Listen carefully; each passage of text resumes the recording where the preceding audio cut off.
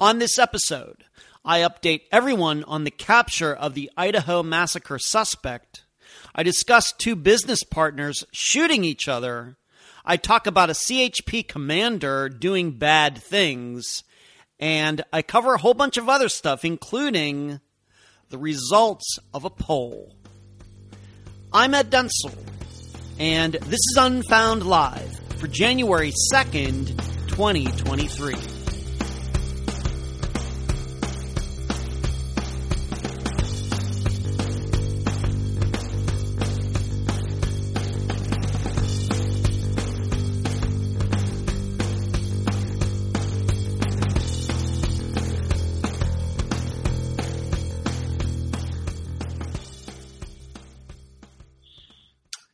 Hello, everyone. It is Unfound Live for January 2nd, 2023. It is here. 2023 is here. There's no avoiding it. We are in it now for the next 355, 54 days, however you want to calculate it. We're in it. There's no backing out now. Hoping it's going to be a great year. And there's every reason it should be. We have some tough things economically going on, inflation and things, but that doesn't mean you can't personally have the best year of your life. Things are going to happen. A lot of that stuff is totally out of your control, and I think it's best to remember that. Just work on the things that are in control of your life. Probably not a lot, but enough to make this year a fantastic one. Me, got plans. I'll be talking about some of those things, both involving myself and the podcast and everything else connected to Unfound. But before I get into any of that, I hope you will give this video a thumbs up. Just do it right now so you don't forget later. I don't want it to be 2 hours from now and you're logging off after I end the stream and you're like, oh, dang, I forgot to give Ed a thumbs up. Gosh darn son of a buck. Just do it right now. Just do it right now. You're going to feel really good about yourself. You want to start out 2023 on a good on a good note. Give this video a thumbs up right now. You know what else is going to make you feel really good? If you are not yet a subscriber to this channel, just doing so right now. And if you're listening to this on a podcast, let's say January 3rd, 4th, 5th, 6th, 7th, whenever, just go to YouTube, find this channel, subscribe to it. It's going to make your 2023 a whole heck of a lot better. You know what else is going to make your 2023 a lot better? Maybe you go over to Patreon, patreon.com/Unfound Podcast, and join us there. Support what we do that way. Or being that we're just right here on YouTube tonight, you can hit the join button below. And also, if you support what we do, if you like what we do, if you think we're doing a heck of a job here, all you have to do is join this channel. It goes a long way toward helping us out. So let's see who's in here, and I'll get into some of this stuff. Rebecca, are you new? I apologize if you've been in here before and haven't recognized your name. But hello, Rebecca. Good to see you. Numero uno. Orky, hello, Valerie, and assistant Carrie. Look at you. Karen, everything 2020. When are you going to change that to everything 2023? Everything. Just asking. Kathy, good to see you. The Real coming to us from Australia. Mark and Indy. Nephew Charles got to see his mother while I was back in Pennsylvania. It was great seeing her. In fact, I posted a picture with me, her, and our brother Michael. Suzanne, good to see you. Melissa says, I wish I could post my 2023 memes in chat. We need to start the year off with some smiles. Yeah, too bad. As long as they were PG, you could probably do that, Melissa. Deborah, good to see you with the peace sign. Yeah, we need some peace here in 2023. I agree. Jody, Assistant Cherie, the moderator. Had a great meeting with her and my other assistant, Eric, last Wednesday. Twinkle. What's going on, Twinkle? Spleen, good to see you. I always like the videos days after I miss it. Never missed a pod, though. Thank you, Melissa. And Barbara, what's going on? And Deborah, thank you for the contribution. That's another way you can contribute to Unfound and what we do here. If you support, if you like in what we do here, if Unfound, maybe you're a newer listener, or maybe you've been with us since 2016, if you like what we do. What Deborah has done there is hit the super chat button, and you can hit that button anytime during the next 2 hours if you'd like to contribute to Unfound. That's the little box with the $ in the middle of it. Thank you. And look at that little fox giving me a little smile and a little nod. I love that, Deborah. Thank you. Rebecca, and then Glenn. What's going on, Glenn? All right. Getting started 2023. So what's going on? Of course, as you can see, I am back in Florida. I flew back here last Friday, December 30th. It was a smooth flight. It was not delayed like my flight to Pennsylvania was. We took off on time, and in fact, the plane landed a bit early, which was nice. Got picked up by my brother Brian and got brought back here, although it took like an hour and a half. It was very busy out here at the beach going into this past weekend due to New Year's. Not only was it New Year's, but it was New Year's on a weekend, which probably bums out like a lot of students and things who think of course, you might get a longer Christmas break if Christmas and New Year's falls like on a Wednesday or something.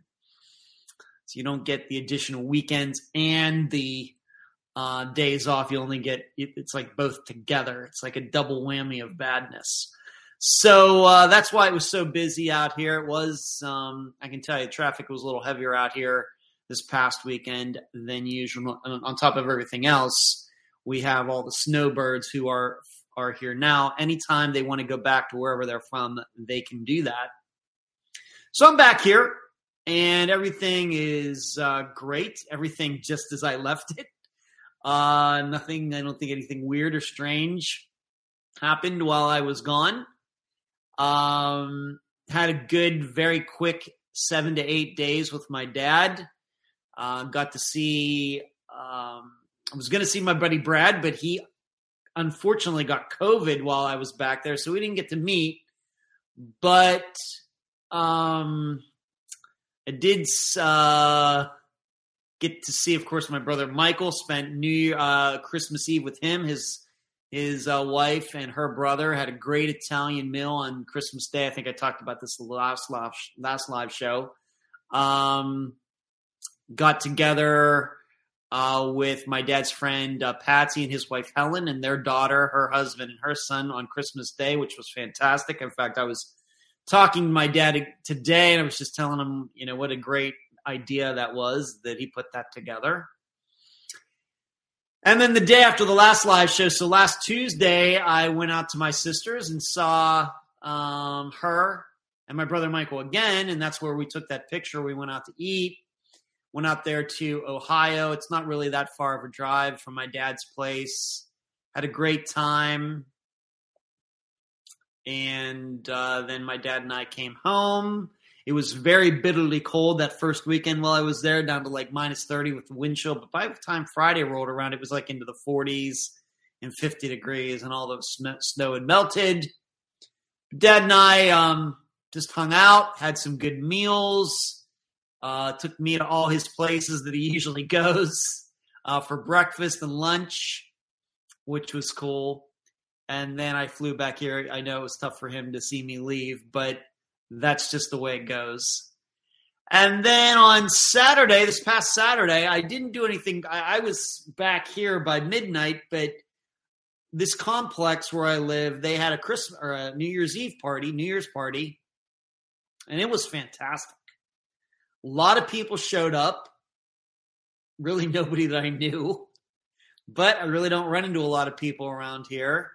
But it was fantastic meeting some of them. I mean, they must have had, I don't know, 40 people show up or something, 30 to 40 people.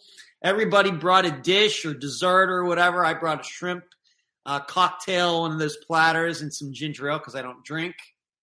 And the food was spectacular. I mean, it was like scary good. And just had a good time hanging out, getting to know some people, watch some football. I was probably there from like 5:30 to 8:30, something like that. And then about the halftime of the Ohio State-Georgia game, I came back up here and just chilled. I was up till maybe 1 a.m. or something like that. So usually I'm in bed and sleeping before midnight. So at least I was up past midnight this year. But it was really good. I don't know. Of course, the shrimp that I brought, had all sorts of crazy desserts, meatballs, shish kebabs, like macaroni salad, which I love, although I'm not supposed to eat it. A lot of great stuff.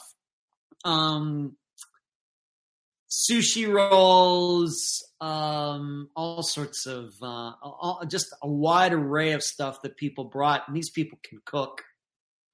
So it was really cool, really laid back, had a really good time. Didn't know, I was a little nervous knowing that I didn't know anybody there, but really talked to a lot of great people. In fact, the people who live right next to me who are just here part of the year in 8C, I'm in 8B, they're in 8C. They were there. I got to know them. So that was good. And really that's what I did. And Sunday was a usual Sunday yesterday. And then today I finally got out and did some disc throwing for the first time in 3 weeks, because I'm playing in a 1-round tournament on Friday right here locally. So I thought maybe I should get out and throw a little bit. And boy, am I rusty. I have no idea how I'm going to play. So that's what's going on for me since you saw me last. Melissa says, I truly enjoy your narratives of your life. I think, Melissa, I don't know. I think that people like to know about these things, and it's important for me. Reason I talk about it is I know new people are finding this live show, the podcast all the time, and I think it helps when people feel like, even though maybe very, very few of you are ever going to meet me in person, that you still feel like you know me. And that you can trust me, that I'm telling you the truth, that you can rely on me, and that when I'm doing this job that I do, that I'm doing it in the most honest, best way possible. And I think one of the ways that gives you reassurance is hearing about what goes on in my life, because it's very important what we do here. It's a very difficult topic that we cover. So this is why I do these things, not to brag. There's no bragging here. I mean, trust me, I live a pretty boring life. So there's no bragging. There's really no bragging or anything that's going on or anything. I just think that by me telling you about at least some of my life, it reinforces the podcast as a whole. Cherie, you shouldn't have. Cherie, thank you, Cherie. You are very generous. You shouldn't have. Thank you so much. Just wanted to say Merry Christmas and Happy New Year's to Unfound and all the subs. We thank you so much for your support, Cherie. Thank you so much. You are something else. Delane, Melissa, the football games of the New Year, they're very close. The highlight of the night, and I missed Duran, Melissa. I'm kind of kicking myself for that. I'm a big Duran fan. Jody, Karen, do your neighbors know you're a famous podcaster? I talked about it. People I'm getting to know for the first time at this party. Yeah, we talked about it. Yeah, they do now. I don't know if they knew before. Surely not, but they know now, and we have some decent conversations, and we'll see if they choose to tune in. I hope they do. And Kathy's thanking Cherie, and Delane's thanking Cherie. Grateful. Thank you, Valerie. Everything says you can have a brag, Ed. You deserve it and have done well with Unfound. Thank you. What we're going to be talking about is changes that are coming to Unfound. here in 2023 so as to make Unfound even better. But some of those things, like I said, great New Year's party. Some of my New Year's resolutions, sometimes I stick to them, sometimes I don't. One of the big ones, I'm not necessarily going on a diet or anything. I've already started to work out again, and I went through the discs today. Probably I'll go ride my bike tomorrow if it's nice, which is I think it's supposed to be. But I need to watch my eating, and I don't mean from a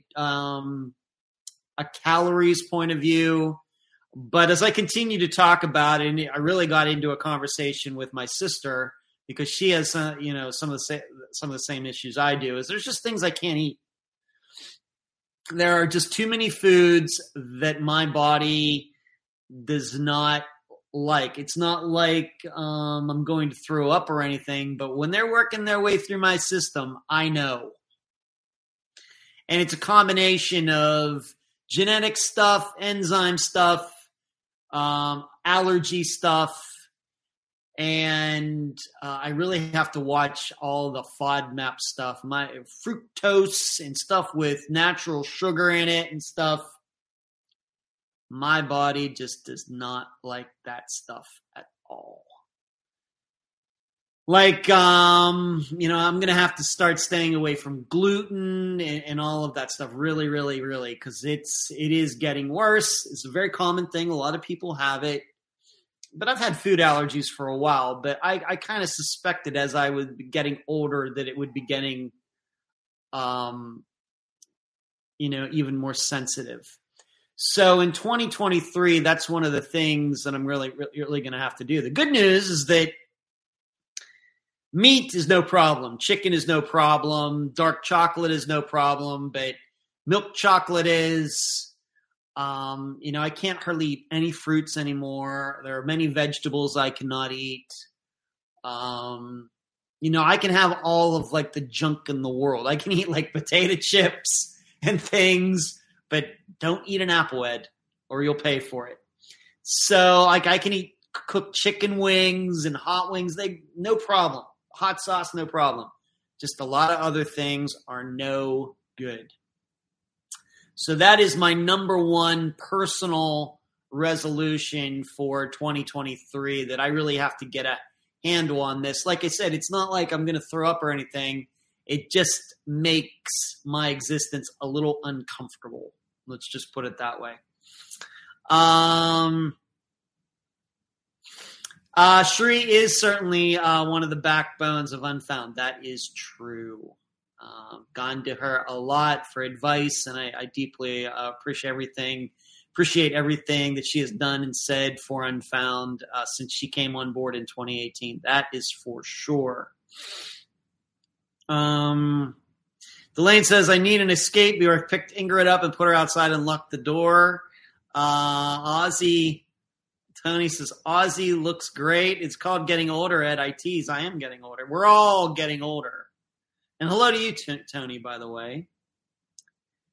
It is getting, I'm getting older.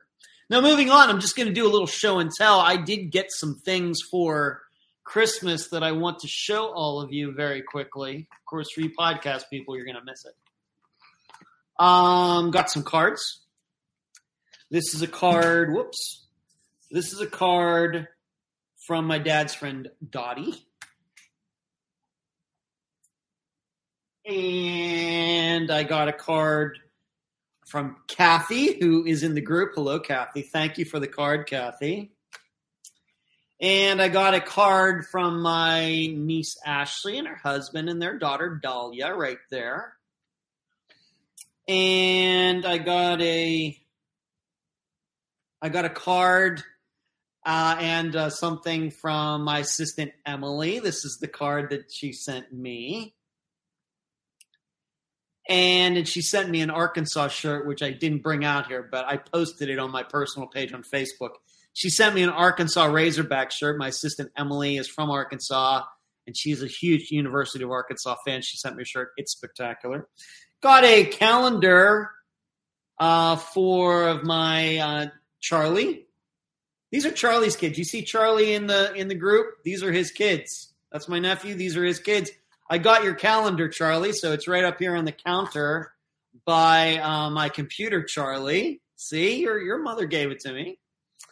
And then I got a card from some people who helped me with my money and investing and everything. I got a card from them. So see, Charles, I see you got that calendar right there. You see your mother's doing your bidding there, Charles. And I had the other one from 22 right up here. I'm always looking at it when I'm doing work sitting at this desk. And now we got for 2023. So thank you. Melissa said that fob that died is brutal. I feel for you. Things righted itself for me after a while. My resolution is no gluten. Also, Delane says celiac disease is really getting me. I don't think I have that, Delane. I think it's just. Hey, it's Kaylee Cuoco for Priceline. Ready to go to your happy place for a happy price? Well, why didn't you say so? Just download the Priceline app right now and save up to 60% on hotels. So whether it's Cousin Kevin's Kazoo Concert in Kansas City, go Kevin, or Becky's Bachelorette Bash in Bermuda, you never have to miss a trip ever again. So download the Priceline app today. Your savings are waiting. Go to your happy place for a happy price. Go to your happy price, Priceline. Just a genetic thing, although I have read about that too. Carrie says, I refuse to age. Hello, Coffee. What's going on with you? Carrie says, how is Dad's friend's Dottie? She's fantastic. I got to see her while I was home. I fixed her printer for her. It was doing something weird, and I got that all sorted out for her. And she was actually supposed to go to her family's for like a week while I was there, but something came up. So she ended up being home that week, but that I was there. But really, my dad and I did not see that much of her. It was just me and Dad hanging out, except a couple places that we went. Barbara says, go Arkansas Razorbacks. There you go. Tony says, any chance of singing Paranoid a cappella? No chance, Tony. Kathy, Charles, love the calendar you gave, Ed. Yeah, you say you're boring. I don't think so. You're humble and a nice person. Oh, thanks, Valerie. Thank you. Melissa, I would send you a Christmas card. I'm still working on sending mine out. Well, Melissa, it's a good a time as any. My indentured servants, also known as my son, slacked a bit during break. I can tell. Well, you just send them out, Melissa, and just tell them that's early for this coming Christmas 23. Send them out to say you're getting them done early. I challenge you. I dare you to do that. Now, some of the other things that I got, I'm wearing one of them. I got 2 shirts from my sister Diane. She got the shirt, and then she does sewing and embroidery and stuff. And as you can see, it's a new Unfound shirt, a white collared shirt, as you can see, with the Unfound logo. And she also got me a red one. So red, exactly same, but red, with a black logo here. So now I have a black shirt, a white shirt, a red shirt. You've seen the black one. I've worn it on here. I've worn it some of my speaking engagements.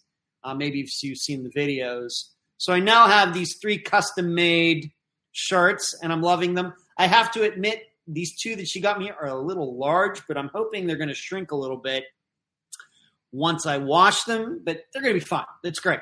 It's just a little long. I think it's fine through the body and everything. It's just a little longer than like the black one that I've had. But if I tuck it in, it'll be fine. It won't look big that way. So what else did I get? I got a couple pairs of shoes from my brother Brian. He's in the shoe business, by the way. He's been a shoe salesman for almost 20 years. And so I got these. I actually wore these home. They're New Balance. They are so comfortable right there. And then I also got these blue ones. Look at these that he got me. So he got me 2 pair. Right now I'm mainly wearing the green ones. I have a black pair that I wear to disc golf. So these blue ones are kind of like the backups right now. The green ones are kind of like going out and doing stuff. The black ones are for disc golf. And we'll see which pair get worn out first. And I'll probably switch them around or do something. Well, you buy that shirt. Well, we're going to be redoing the whole merchandising thing here in 2023, Melissa. I'll get to that in a bit. And one more thing. that I bought myself.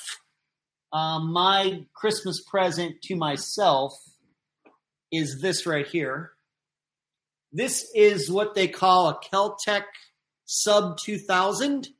It is actually a rifle that folds like that. It is, I know some of you are not into guns at all, but I know some of you are. It is a Kel-Tec Sub 2000, and I got it right before I went back to Pennsylvania. I haven't had a chance to shoot it yet. I'm going to go Wednesday morning with my friend Carla because she's thinking about getting one of these. But it shoots 9mm, and it takes Glock magazines. So the magazines that fit into my Glock 19 pistol fit into this one. So it's part of the reason I got it. And it shoots the same ammo, too. So I don't have to get any different ammo. I don't have to buy any additional magazines. And these guns are fairly cheap. So, and I also got it because it's very compact. Like, you do this. Let me see if I can do this. Still working on this, by the way.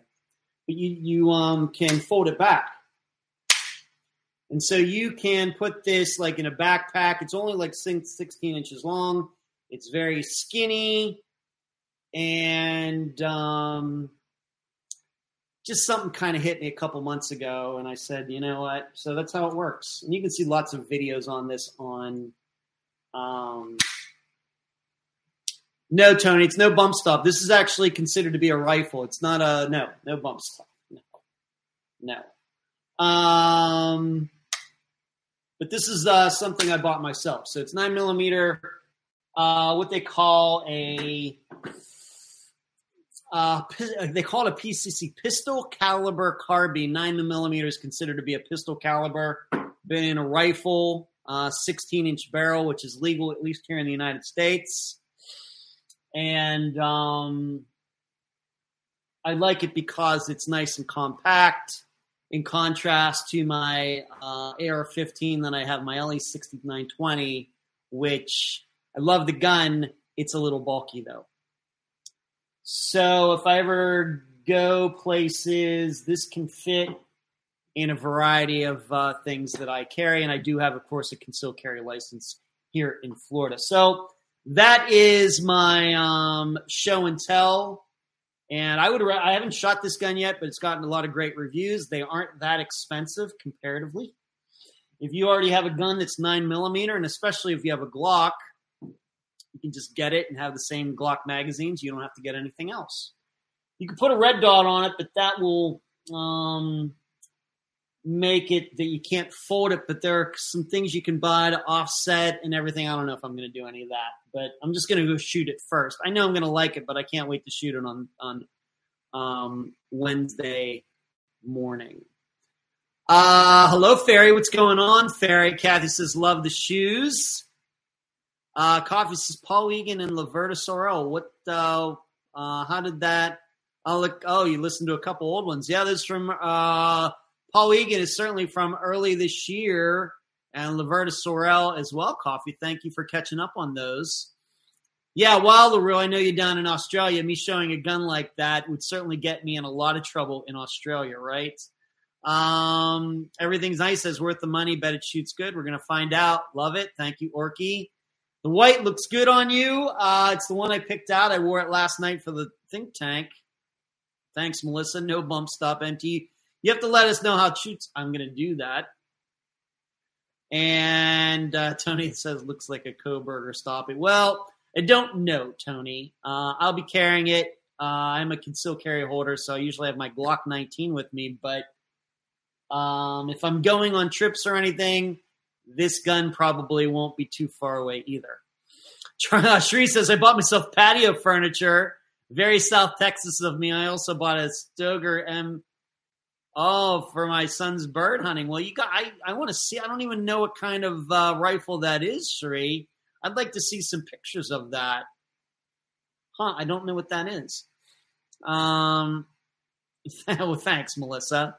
M. Carbo out of Clearwater, Florida, sells a lot of accessories for that gun. Yes, I've heard of them. I've actually been to Jamie. It's funny you mentioned that. I've been to their website. Not like I said, certainly there are a lot of accessories for this gun. Just don't know. The reason I bought it is because it's, once again, fairly cheap, and I already have things that go with it. I just really don't. I think like the iron sights are going to be plenty for my use. But yes, I am well aware of that. I've been to M Carbo's website, and I've been to their YouTube channel, and they do very good, great products. Thank you for mentioning that. Just don't know if I really want to get onto that, because once again, you start putting stuff on the gun, then it takes away from it being so compact, and you can put it in a little backpack or something like that. But you're certainly true. M Carbo does good work. I'm going to do that, Twinkle. Hello, Veronica. I listened to them again when you came out. I listened again. Well, thanks, Coffee. So that is show and tell for Christmas for this year. My dad also got me a $100 gift card to Walmart. Haven't used it yet. We'll just have to see. I'm actually thinking about getting an air fryer. I know that I fry my chicken wings in oil the good old-fashioned way, but I keep being told, being that now that people know that I'm doing some actual cooking, and in fact, I cooked some chicken breast on the stove today, grilled it, or I don't know, put it in a pan and seared it in oil with olive oil. It was spectacular. I may get an air fryer just to try one of those out. So Shree says, get it, you'll love it. Get the air fryer, you won't look back. Thank you, Tony. Everything. I use air fryer. It's the best and cleanest. That is, I have a Philips one. Okay, I will mark that down. Make sure it's not too small, Ed. Yeah. Okay. So that is everybody's saying how much they like air fryers. All right, so that's what I'm going to do. I'm going to get one, and my dad, I'm sure, will be very happy with his gift card that I bought something I can cook with, because he's like ecstatic that I cook now and can make chicken wings, and I cook hamburgers and hot dogs and using the stove and everything else. I think nobody is more stunned in this world than my dad is about all of this. Delane says, Kevin says it looks like a Bills player just died on the field. Really? Oh, my goodness. Delane says, we use ours a lot. When you get an air fryer, the only thing you can talk about for the few weeks afterward is air fryers. A sausage and bacon air fried, the best. Okay. Not a big sausage guy, but I am a bacon guy, Tony.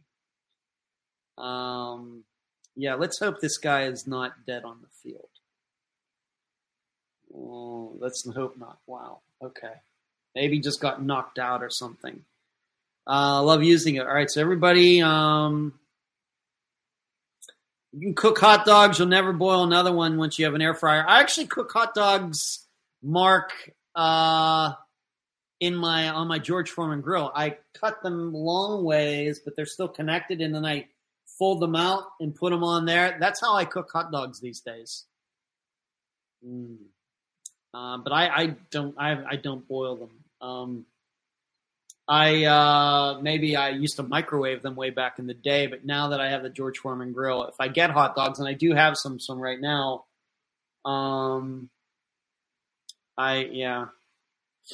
air fryer will knock out Foreman. Nicely put, Tony.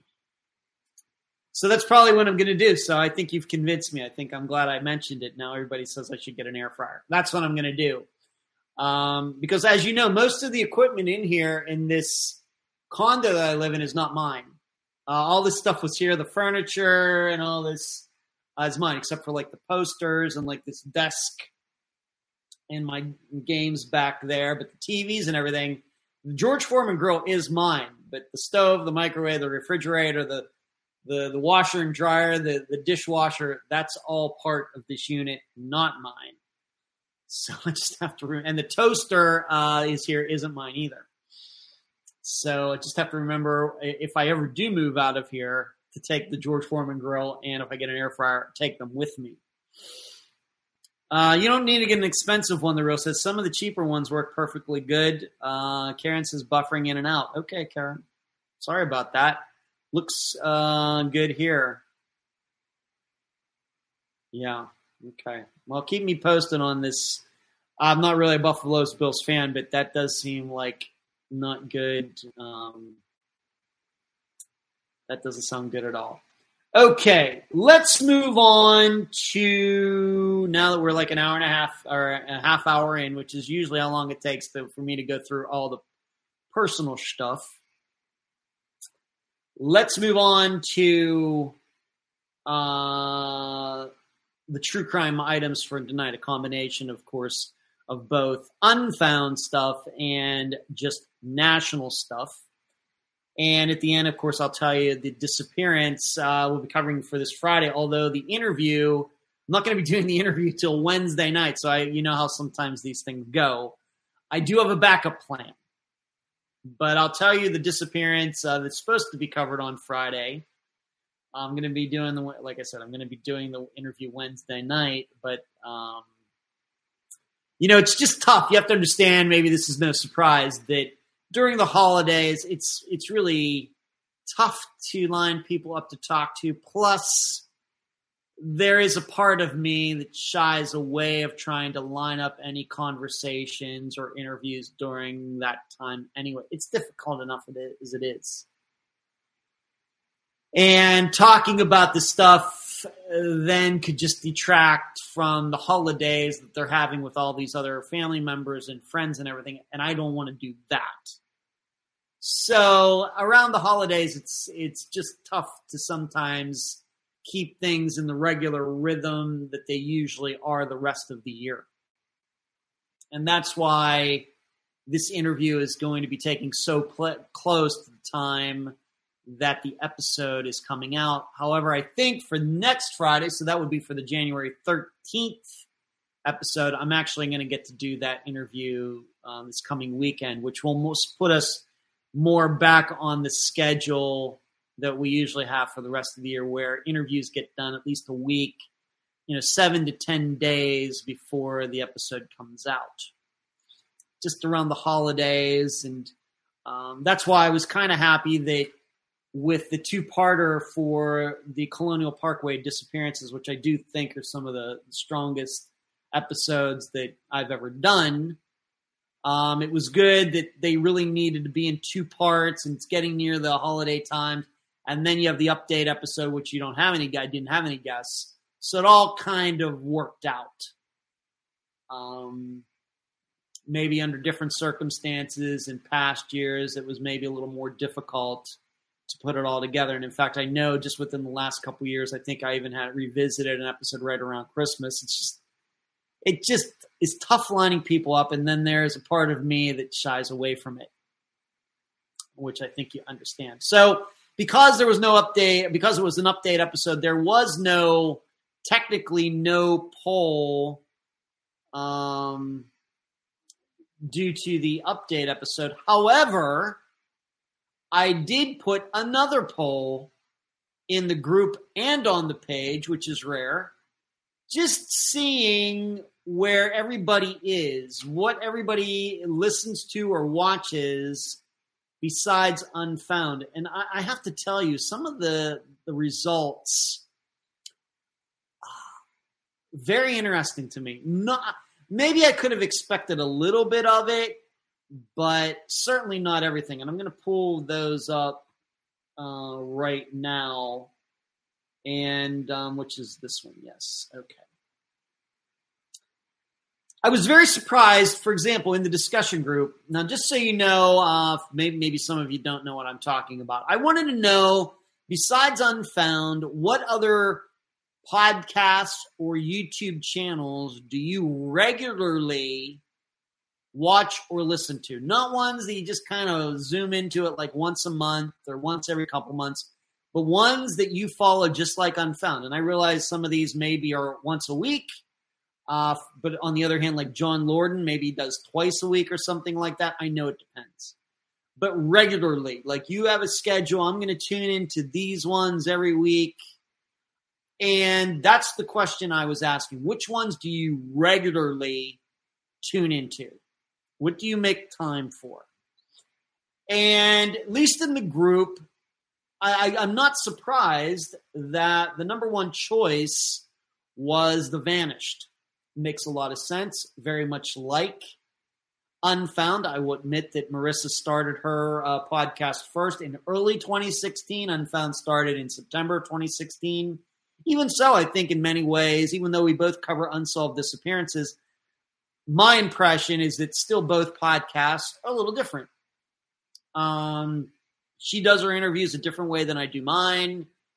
She likes to wrap everything up, kind of in that 45 minutes to an hour length. Me, I have no problem going over 2 hours or whatever. Maybe, maybe they do a little more speculation over there that we do in Unfound. So I think it's a nice mixture. It's a nice contrast. And it's not a surprise to me that hers was number one. I think it ended up getting like 22% of the total vote. What also was not surprising to me is that True Crime Garage was second with 10%. And I just want to pull something up here real quick. I want to see the top of that poll. Yes. So The Vanished was up there. Trace Evidence, which I'm not as familiar with that one, I have to admit. It got Vanished got 19% of the total votes. Remember, people could vote for more than one. Usually I only allow people to vote for one choice. But in something like this, and I realize a lot of people wrote others below, but in looking at them, surely none of them reached the level of popularity like The Vanished. Trace Evidence got 12% of the vote. True Crime Garage got 10% of the vote. And then after that, it was a bunch of like 7%ers. John Lorden, True Crime Junkie, Kendall Ray got 6%. Let me go down here. What else? Generation Y got 7%. Maybe I'm not too surprised by that. Case File, which I think that's out of Australia, the real. You would maybe know that.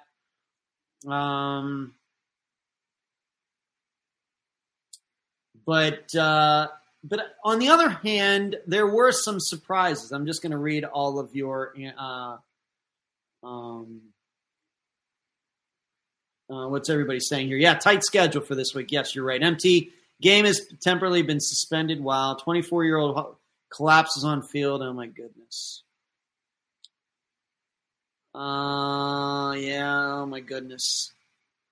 All right. Yeah, everybody's talking about the game. Regular, The Outer Lights. I have a solid 5 I listen to every day. Melissa says Unresolved, Trace Evidence. Lord and Arts and the Missing Podcast. Glenn says, Marketing, I'm really not a podcast guy, and finally is the only one I watch weekly. Thank you, Mark. Thank you. Melissa, Trace Evidence mentioned you a few times out there last video, too. I heard about that, everything.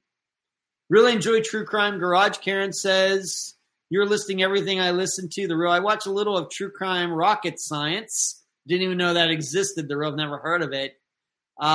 Case File is awesome in my top 5. That's interesting, Mark. Do you follow any true crime on YouTube? Yeah, Mark. Why don't you answer Cherie's question there? By the way, when I say Cherie, I mean Charlie Bravo is the moderator who is in blue. Now, on the other hand, I have to admit there were some surprises. And I'm going just with the poll on the page didn't get as many votes. Don't really. And there were a few differences there, some subtle differences. But we got like 1,200 votes in the discussion group, which is crazy. Thank you all. It helps me look at this, all of this. Now, what was interesting to me is some very, very popular true crime, for example, YouTube channels did not do very well in this poll. For example, Adventures with Purpose. Now, I realized recently maybe people are shying away from that channel given the guy that started that and all the problems that he's had. But I haven't heard anything to believe that it's really, really, really, really overtly affected their views. Maybe it has. But Adventures with Purpose was only picked by 3% of the total respondents in this poll. Only 3%, despite Adventures with Purpose having a channel with hundreds of thousands of subscribers, getting a ton of views. I was very surprised by that. I was also surprised that Jason Hebert, who kind of does what I do, what Marissa does, concentrating on disappearances, if he got any votes, they didn't register. It was 0%. Now, I'm going to guess at least a few people voted, but it just wasn't enough to be rounded up to like 1%. I was very, very surprised by that. Another surprise, probably the most popular true crime show, podcast, whatever you want to call it in the world, My Favorite Murder. And of course, all of you probably know how I feel about how they treat the topic of murder anyway, but only got 3%. The number one true crime podcast or show in the world. They have an agreement with Amazon for a TV series and all this other stuff. It's crazy. The amount of attention and money and exposure those two hosts have gotten is crazy. But in the Unfound poll, only 3% of the respondents say that they take in My Favorite Murder regularly. Really, even though I know I have my own personal reservations about that, very surprised. John Lorden, 7%. Maybe I'm not too surprised by that. But Stephanie Harlow, I was really surprised by this as well. She, once again, very, very, very popular YouTube channel. She has I think 600-some-thousand subscribers. By contrast, Unfound just went over 15,000. And only 7% of the people in the Unfound group, who I would consider to be hardcore Unfound people, only 7% of you regularly tune into Stephanie's channel. I would say it's weekly, maybe a little more than that, maybe 5. Maybe she does do a couple shows a week. I guess it depends. I was really surprised, only 7% for her, being that she's also very high up there. And then another one that really surprised me was Gray Hughes Investigates. It's another guy, only 2%. Has over 100,000 subscribers.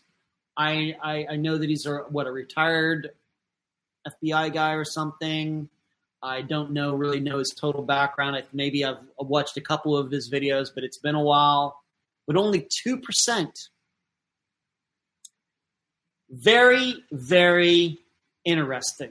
Very surprised by some of these results. Some of the other ones, Kendall Ray got 6%, another very popular YouTube channel, but only got 6%. True Crime Daily, another popular YouTube channel, only got 4%.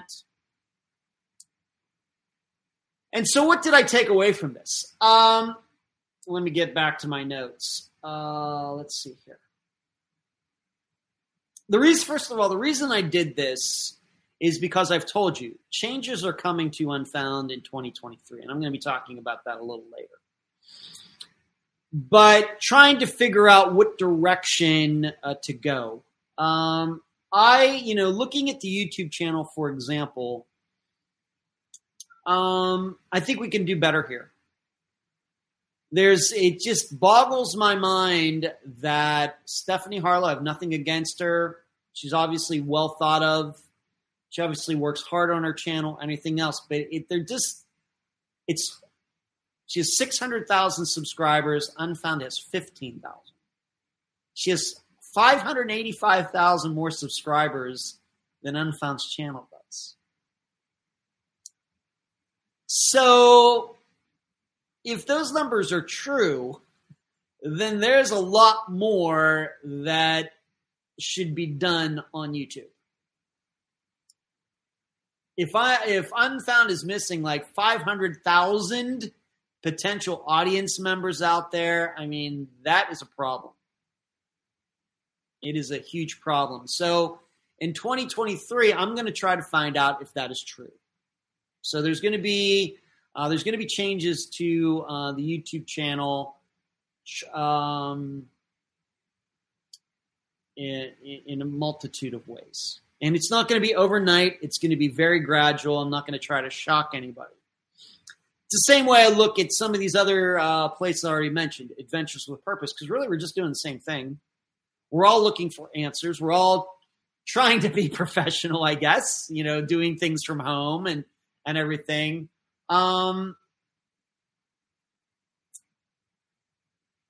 It's just interesting to me that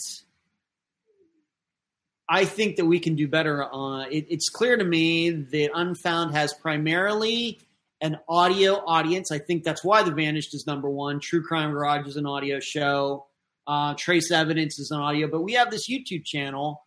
And I think the numbers that these other true crime channels are getting, like I said, Stephanie Harless, 600,000. Very happy for her.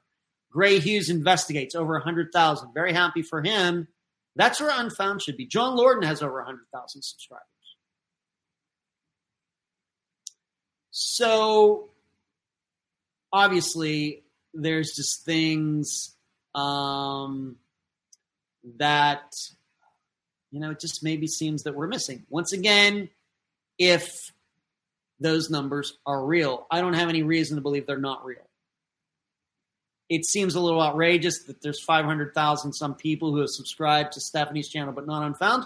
But maybe that is this. Maybe we're just really, really, really, really, really underperforming. And I'm going to try to find that out. And I think that's what this poll says. I think when it comes to podcasting, we're doing very well. But when it comes to YouTube stuff, we have this channel, but maybe we can do a lot better here. That doesn't mean we're going to take away from the podcast. The podcast was fantastic in 2022. Downloads were great. Obviously, in 2022, I found out that with Podomatic, all those numbers were pretty bogus. But at least I now know what the true numbers are, and they're good. And the truth is that of all podcasts that exist in the world, Unfound is like in the top 3%.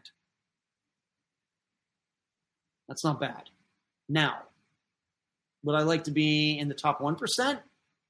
Absolutely. Is it possible to get there? I think so. But there's probably even more opportunities on YouTube than maybe I've realized. And maybe I've just been underusing it. So thank you for all. Thanks to all of you who voted in the poll. The poll still exists. If you are listening or watching right now and you are in the group but have not taken part in the poll, please do. There is a poll that is also on the page, so you don't even have to be a member of the group. You can just go to Unfound's page and vote there. You can vote for as many different shows as you want. You can also put in write-in votes below of other, once again, just keep it to ones you regularly partake in. Not ones that you just kind of steer into if you're bored. The ones that you really look forward to, the ones that are on your list day to day, week to week. Those are the ones that I want to know. I want to know what Unfound's audience is watching and listening to. And I've never done this poll. It's been over 6 years since Unfound got started, and I've never done a poll like this. And now I know, and it's very helpful, and I appreciate all of it. So what's everybody been saying on here? I've been going for a while. No one mentioned crawl space. See, I did not see that in any of the writings I saw either, Melissa, although I'm familiar with that podcast. The Real says, man, 6 months I stopped watching him when he completely got the Amber Heard case wrong. With Tim and Lance, Yes, Crawl Space. They were the ones who originally started the Mara Murray podcast way back in like 2015, I think, right? Other than Unfound and Unfound Live, I regularly listen to Trail Went Cold, The Path Went Chilly. Those got some votes. Let us know what you follow on YouTube. I know some of you didn't participate in the Facebook poll. Maybe that's Cherie. That gives me an idea. Maybe I should just do a new poll with just YouTube channels. No podcasts at all, just YouTube channels. Because this poll was like a mixture. I could do one where just YouTube channels. I love that idea, Cherie. Thank you. True Crime Daily sometimes. Mark, I watch stuff, mostly true crime stuff on YouTube as it pops up. So there are 3 different cases I've been following pretty closely. I've watched several YouTube videos on them. All right, so you're case-driven, Market, which is very common. Thank you. I watch JLR for laughs. He's so crazy. Seriously, you're the only true crime YouTube I watch. I could subscribe to my favorite podcast, but don't watch those channels. Gary, AWP was seriously hurt by situation. Now peeps are unsubbing them and following some of the former partners and others that have assisted Adventures with Purpose. Okay. I dropped AWP when Sam left. Glad I did. Don't want to give dollars to certain people. Tony JLR went to Koberger's parents' gated community. Confirmed there's a gate. He's so lame. Doug Adams, Sam, ADP. I can't listen to my favorite murder. I barely made it through an episode. Yeah, but it's, I'm going to keep saying it. Most popular true crime show in the world. Amazon would not have given them the money that it did to be in business with them. In the millions. With an M. Mark, I stumbled onto Unfound while doing some research on a missing persons case that is local to me. I liked Ed's presentation, then went back and watched older videos and now watch weekly. Mark, thank you so much. Tony says, I can't get into Gray Hughes. Carrie, what is different? Is yours an interview-based podcast? Most others are just reading info. That is true, Carrie. They both have their pluses and minuses. Charlie Bravo, Cherie, I don't listen to My Favorite Murder. I do like Stephanie, though. Gray gets on my nerves, but his content is really good. Gray Hughes, no, can't do it, Carrie says. The Interview Room, that's the one that keeps coming up. That guy's teeth squeaking does my head in. Some people have spoken very well of that show. I watched the live feed last night for about 10 minutes, and maybe I'll talk about it a little later. I agree about Gray and Stephanie. No, Gray works from home in IT. Everything says, I reckon it's the eye candy mate, like Lord, and he has way less than Danielle. Pretty chicky mate people love it when Kendall started. Tony, there's a lot of gaming in the subs. Half of Joseph Moore subs are bots. Everything says Danielle has like 6,000. Ferry says she got cleavage. I have no cleavage. Melissa, absolutely outstanding episodes. There's a channel, Burden of Proof. She's about 3,000, does a great job. Twitter will take on YouTube soon. Let's hope not. Got your back, girl. The Missing Podcaster, Tim and Lance, too. They cover a lot of cases now. Everything says I mainly watch YouTube, all crime. The Real, I saw the Facebook poll, but I don't have any must-see ones at all. All my others must-see channels on YouTube are up. Cooking and cake decorating. I can get into that too, The Real. I watch some cooking shows. That's how I've learned to cook, so I can certainly get with that. Love Unfound best in the fall line. Thank you, Deborah. I appreciate it. Thank you for saying that. So, obviously, I just really... for that poll, just kind of named some ones off the top of my head, and that's why I allowed people to just write in whatever they wanted below. I will eventually go through every comment and count them all out to see exactly what the number is for each. Maybe when I have some time, which I don't have right now. But thank you all for taking part in the poll, and if you haven't yet taken part in the poll, please do so. Really helps me understand all of you and what's in your heads, what your tendencies are, what your tastes are. Moving on, no Unfound now this month, simply because just no time. Being up and seeing my dad, I could not give any quality time to really put everything together to do one of those, and I didn't want to do it and then release it like first or second week of January. Then we're all off. So nothing, no Unfound this month, and no newsletter for December anyway. In fact, I'm telling you, one of the big changes probably for 2023 is the newsletter is going to go away. In this discussion that I had with Eric and Shri last week, one of the big things was time usage. Everything that I've done, that I've taken on, that we have created over the last 6 years, and some of these things were not necessarily my idea. For example, the update episode was Shri's idea, going way back to 2018. Shri's idea was also for the think tank. I'm the one that named it, but it was Shri's idea for the think tank if you are a premium Patreon member. So a lot of these things that have popped up have not been idea, but I love the idea and said I can do that, and we'll see how it goes. And just some of these things have not gone the way that I would have expected. So there's an issue of, what am I using my time doing? Am I being as efficient as I can? And I look at what I'm doing and then how many people are responding, and for some of these things, and I start thinking, this might be a waste of time. It's a great idea, but maybe I'm the only person to think so. Or there are people who think so, but they are just a small minority. You know, if I'm sending emails out for a newsletter to over 1,000 people, and we do have over 1,000 people on the email list, and only 200 of them open the email, then what is going on?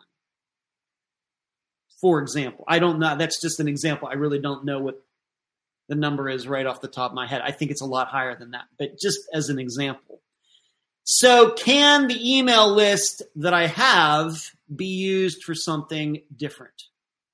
Instead of doing a newsletter once a month, maybe I just do something a lot smaller, a lot shorter once a week. Because the newsletter takes me about 6 hours to do. And usually, depending on when the first of the month falls, it gets in the way of me getting the episode done, which is always, Friday episodes are always number one. Everything takes a backseat to that. So if something like that is getting in the way of me really finishing up the episode, but I know that not a lot of people are going to read the newsletter anyway, then what exactly is going on here? It doesn't make a lot of sense. So I'm thinking that the newsletter is going away, but I know that I'm going to use the email list for something else. Maybe something that is a lot more interesting. Maybe we can use some marketing through that, but something that doesn't take up as much time of mine, but also more people take an interest. We're never going to get to 100%. I'm never going to send an email and every single person opens the email. But we got to be at least to like 75%. So the newsletter is something that's going away. Now, moving on, as far as I've talked about this YouTube channel and looking at what are these other people doing that have all these subscribers and people tuning in, and I've taken a look at YouTube channels outside of true crime. You know how I get into like aviation and cars and chess and guns and things. Those are the YouTube channels I watch. I only watch true crime YouTube channels if they've covered a disappearance that Unfound is going to be covered, or I've already covered it and then they do it. That's about it. Otherwise, I rely on my assistants. I rely on some of you to tell me what's going on elsewhere. But now that I've really been studying this, I think that the YouTube channel is going to change in the way that it has to be more responsive to current events. Now, granted, I already do the Unfound now, but even with that, by the time I'm doing an Unfound now, that person maybe has been missing for like a month, 6 weeks, 2 months. Yes, recent disappearances. And they've done okay. But We have 15,000 subscribers, and we're lucky if an Unfound now gets viewed 1,000 times. So why is that? Whereas what I see is naming some of these YouTube channels that I just did, they are very responsive to things that are happening right now. For some of the aviation YouTube channels that I go to, if a crash happens, they're talking about it like the next day. Something that they're interested, some aviation big industry news or something goes on, some study or an NTSB report comes out, they're on it the next day. They don't wait till like a week or something like that. So I think that the YouTube channel is going to have to be more responsive and more like a true crime news channel than like what it is now, where, what do? We do the live show every week, and I'm going to keep doing that because it does serve a huge purpose. And, of course, it takes some time, but I think it's well spent. I love talking to all of you. I think it's important for me to interact for anybody that's going to take time out of their Monday night, of course, to watch and comment and everything. But probably one of the things that's going to be changing is the episodes might not get posted right away to YouTube anymore. Fact is, the podcast on Friday is an audio show. I hate using the word show, but it's an audio episode. And I think that we need to have more of a delineation between podcast and YouTube channel. The podcast will always cover old disappearances, and I take great pride in covering disappearances that go back to the 80s, 70s, 60s. I love it. But obviously that doesn't work for the YouTube channel. The YouTube channels that are doing the best are those ones that really, really are jumping on current events. And I can do that. So that has to be, that's where we're going to probably go. So I'm just telling you right now, it's not going to happen tomorrow. But most likely, the Friday episodes at some point will cease to be on the YouTube channel anymore. And if you want to listen to them, you're just going to have to get the podcast app. You're going to have to get Spotify. You're going to have to get iTunes or some free app or something like that. I'm open to suggestions. This is Shree is typing right now, but these are things that are just coming to mind. The YouTube channel is underperforming. It does well, given that Unfound is a podcast, but it is not doing well compared to other true crime channels. It's very inefficient. It's very, very inefficient, and that has to change. So let me see what everybody is saying here. There's some great air fryer channels, too. I've seen them, Tony. It's funny you should bring that up. MT says, I'm not on Facebook. You don't have to apologize, MT. That's fine. Glenn, I found Unfound indirectly when someone on Lord Nards commented that Jason Jokowski case was similar to Michael Negrete case. The John Lorden covered Unfound is getting me through med school. We need great doctors out there, Glenn. Congratulations to you. I could have never done it. I hate needles. I hate blood, but we need people like you out there. Thank you very much. Tony's not on Facebook. Maybe a poll of what listeners of Unfound prefer, like newsletter. Thing is, here's what I know, everything. I've been writing the newsletter for a few years now. I know what they prefer, and it's not the newsletter. As much as I've written there, I never get any responses. Very, very few responses to anything that I write there. In addition, I use MailChimp, which can track what percentage of the newsletter emails get opened. And it's nowhere near 100%. So I already know that. Yeah, everything says, right, you don't read the newsletter. I get it. Great feedback, guys. Really needed here. Yeah, we're all time poor. I haven't watched Unfound not much at all. I'm not saying I don't like it, but I rather live show. Have you ever considered missing persons cases without interviews? Where I'm going with that, I certainly there are high-profile, high-interest missing persons cases with uncooperative family members.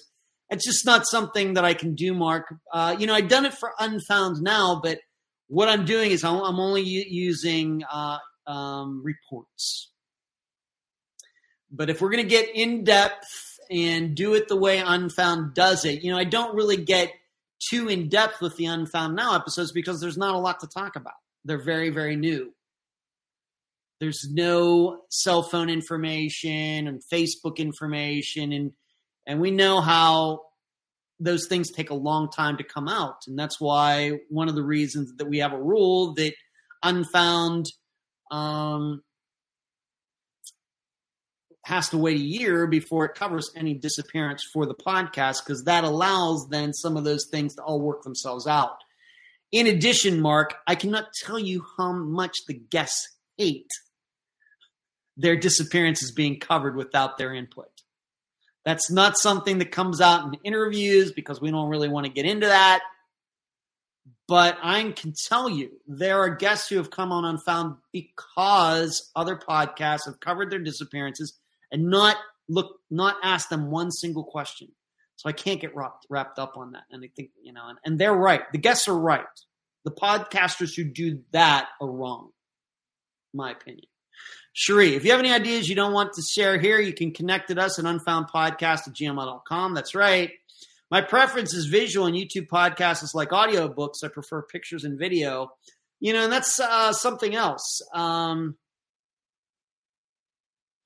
Cherie says, Mark, the interviews absolutely set yours apart from the others. I appreciate that, Mark. That was the idea from day one. Thank you. The other thing you have to think, another way I think that the YouTube channel is just not performing, you should know that, I don't like to make figures about the podcast, public. But as you know, for example, just with the Colonial Parkway disappearances with Keith and Sandra, I did 2 map videos that were posted to the YouTube channel. The downloads for the audio podcast that comes out, of course, the 2-parter, part 1 and part 2, or 2A and 2B, depending, dwarf the number of views that any map analysis ever gets. I'd say it's not even 1/10. It's like it's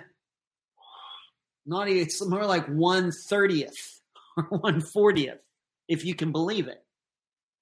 Even though I talk about map analysis when I do them after every interview where I think a map analysis is needed, when you look at the number of views that the YouTube channel gets for those maps, and then you look at the number of downloads that I know correct, because Spotify is not going to do fake numbers, because they pay me as a percentage of that. It's not in their interest to boost numbers up, because that means they only have to pay me more. So I know that I'm getting the right numbers. It's like 1/40th or 1/50th.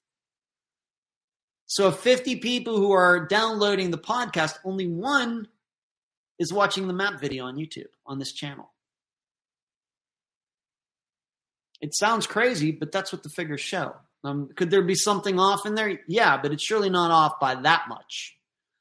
It's surely not like 1/5, and it's really 1/5 when it's telling me it's 1/50th. So these are things that I'm talking about. It's inefficient. Why is that? Shouldn't be. I would think that people who listen to the podcast, when I say, you're going to understand this a lot better if you go to the YouTube channel and check out the map, and I think I do a decent job on them. I'm no graphic artist, but I try to make it as simple as possible, really try to make it, and I don't put my face up there, just the map is there. Most people just don't go. Why is that? It's one of those things I have to try to figure out for 2023. Mark says that makes sense. I can see family members being put off by not covering their side of the story, but they can't see it on podcast, do they? No, they can't.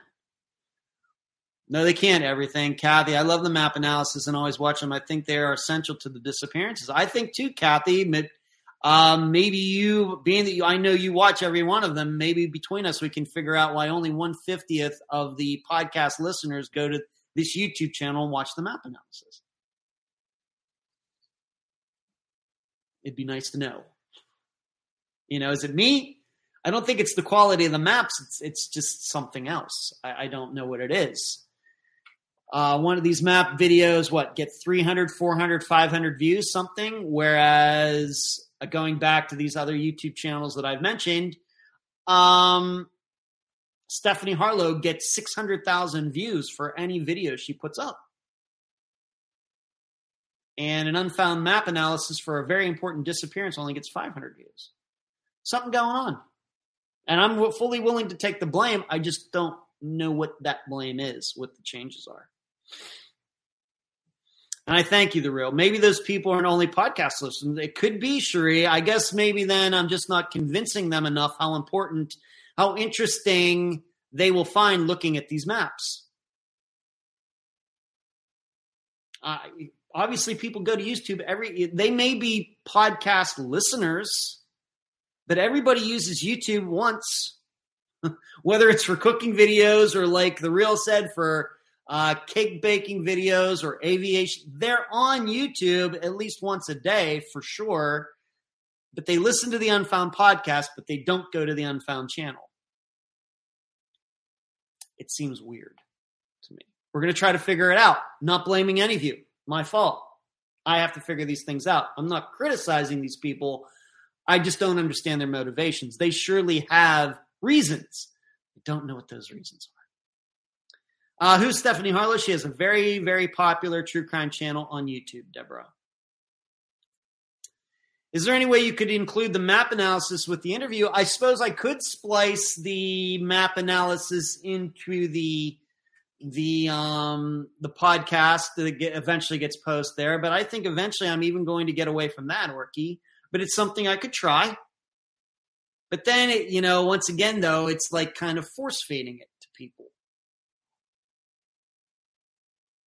It makes it easier for them to watch it. That's true.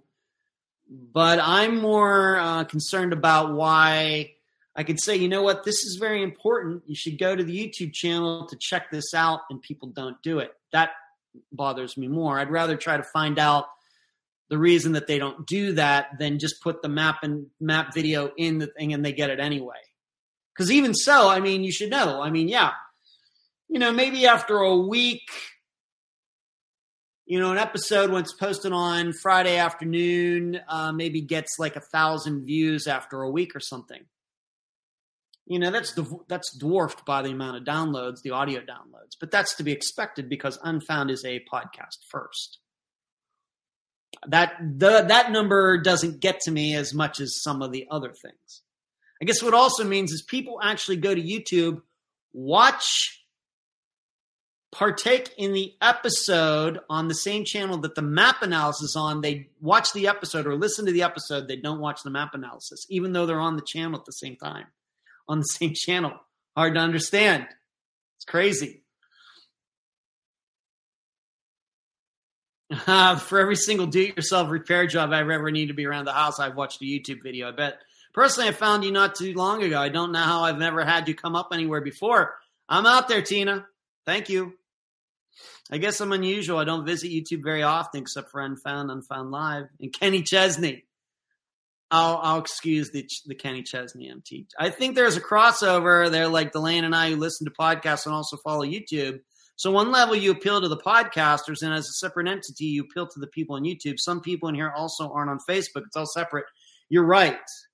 But maybe I've even figured out something even more confusing, Cherie, and just talking about this, thinking about this aloud, is that you'll get, you can go check this for anybody. You can go check it right now because you can see the view videos right there for any video that Unfound has ever done. An episode video will have 1,500 views. The corresponding map analysis will only have 300. And they're on the same video. And they're right next to each other. They're right next to each other. So there you go. So changes are coming. I'm telling you, changes are coming. This is what I'm talking about. And I don't want any of you to be surprised by that. So that's all the Unfound stuff. I got some national news to cover. And once again, anybody has any insight into any of this, email me, unfoundpodcast@gmail.com, or if you're friends with me on Facebook, just message me, whatever you want to do. I guarantee you I will read it. I guarantee you I will get back to you. If you have any insight into any of this, I'm all ears and all eyes. Moving on. So we now can put a name to the Idaho massacre, and his name is Brian Kohberger. Of course, by now, all of you know that he was caught in Pennsylvania, not near where I was last week. He was caught more in eastern Pennsylvania. I think he is originally from there, grew up there. What I found interesting, and this is kind of where in the direction that I want to go with this, is that he was actually a student of Catherine Ramsland, who is a true crime author who has written many books, and probably the most well-known one is the one on Dennis Rader, BTK, where she actually went and interviewed him in jail. And she has actually appeared on Dr. Telesco's show twice. And I was the one just a few days ago who had to let Dr. Telesco know, you know that this guy who has now been caught, who allegedly committed these killings in Idaho, he was actually a student of one of your guests, Catherine Ramsland. She did not know that. So I'm wondering, being that Dr. Telesco, I guess, knows Catherine. I don't know if she knows, Dr. Telesco knows her as well. She knows me now. But maybe, I don't know if Catherine Ramsland really wants to talk about that now. But if you didn't know that, that's true. That he was a student of hers at one time. Now, I know all this, I'm not going to get too much. I know a lot of people are now coming out of the woodwork where he was strange and he did this. I'm going to tell all of you, I don't know what to make. This comes up every time some killer gets caught. Oh, he was strange. Oh, he did this. He was that. Maybe that's true. Maybe it's not. I would take it all with a grain of salt. I know that it falls into a narrative that everybody wants to believe. Well, this guy was strange and he did this and he did that. You know how much people love to talk, and they love to be be able to offer something. You put a microphone in front of somebody's face like this, and they feel like they have to say something. So I will tell you, I know that it's generated a lot of conversation. I know I listened to or watched 10 and listened to 10 minutes of it on the interview room last night. And I'll be honest, I wasn't impressed with any of it. It's just endless speculation. Nobody has interviewed this guy. Everybody, psychiatrists and forensic psychologists, everybody trying to analyze this guy from afar. Nobody knows him. Nobody's interviewed him. Catherine Ramsland might be able to talk about him, being that he was in her class. She might be able to offer something that's helpful, but everybody else doesn't know him. So anything they're saying is just complete speculation, and I would ask you to remember all of that.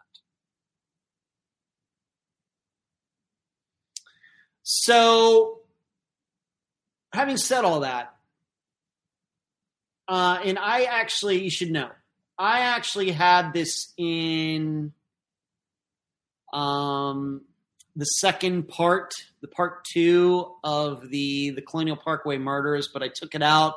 I just could not figure out the right way to say it, so I ended up deleting it.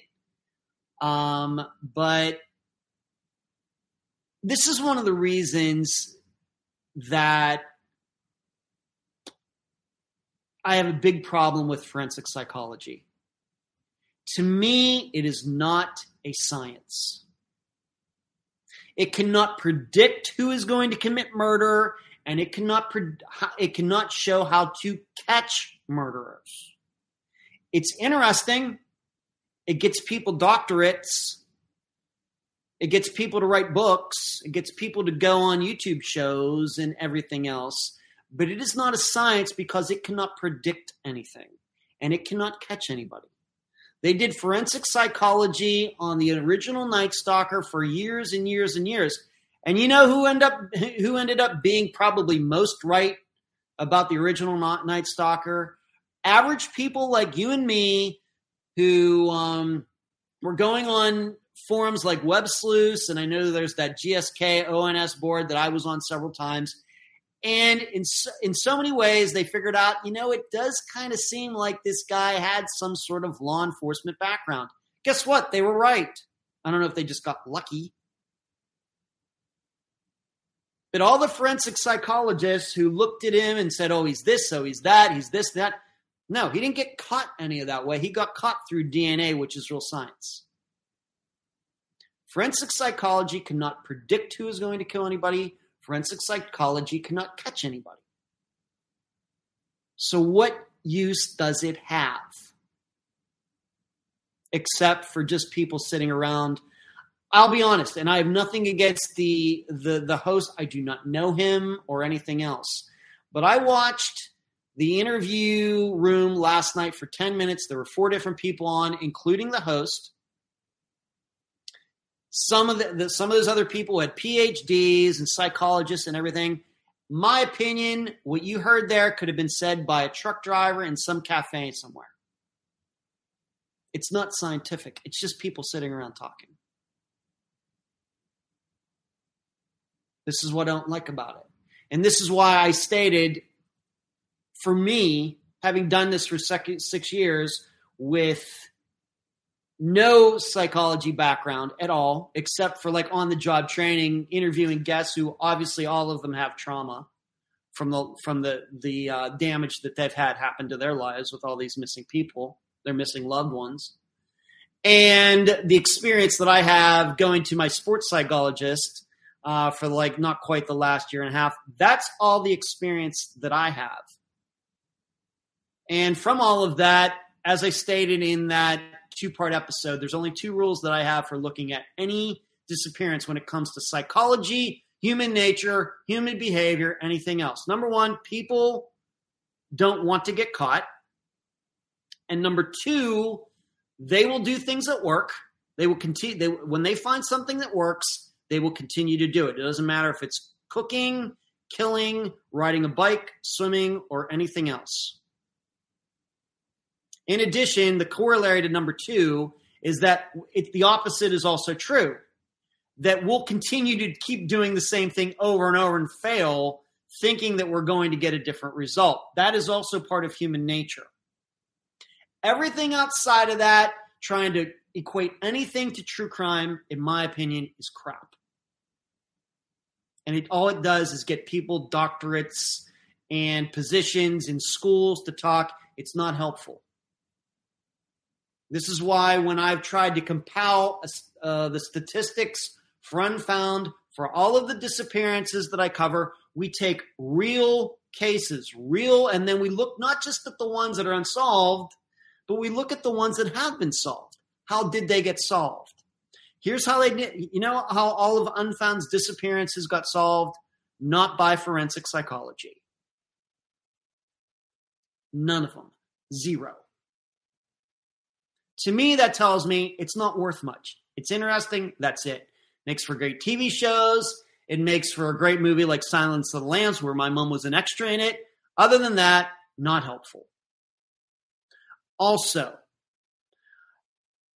what are we supposed to think of a guy like Brian Kohberger, who was actually a criminal justice doctorate student who allegedly went and did these things? One of the other big problems I have with true crime, and it would go to Catherine Ramsland and the rest of them, is that too many people in true crime are fascinated with evil. Too many people.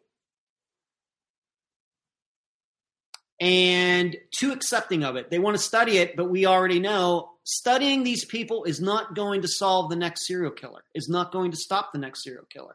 And in fact, it's not going to catch the next serial killer either.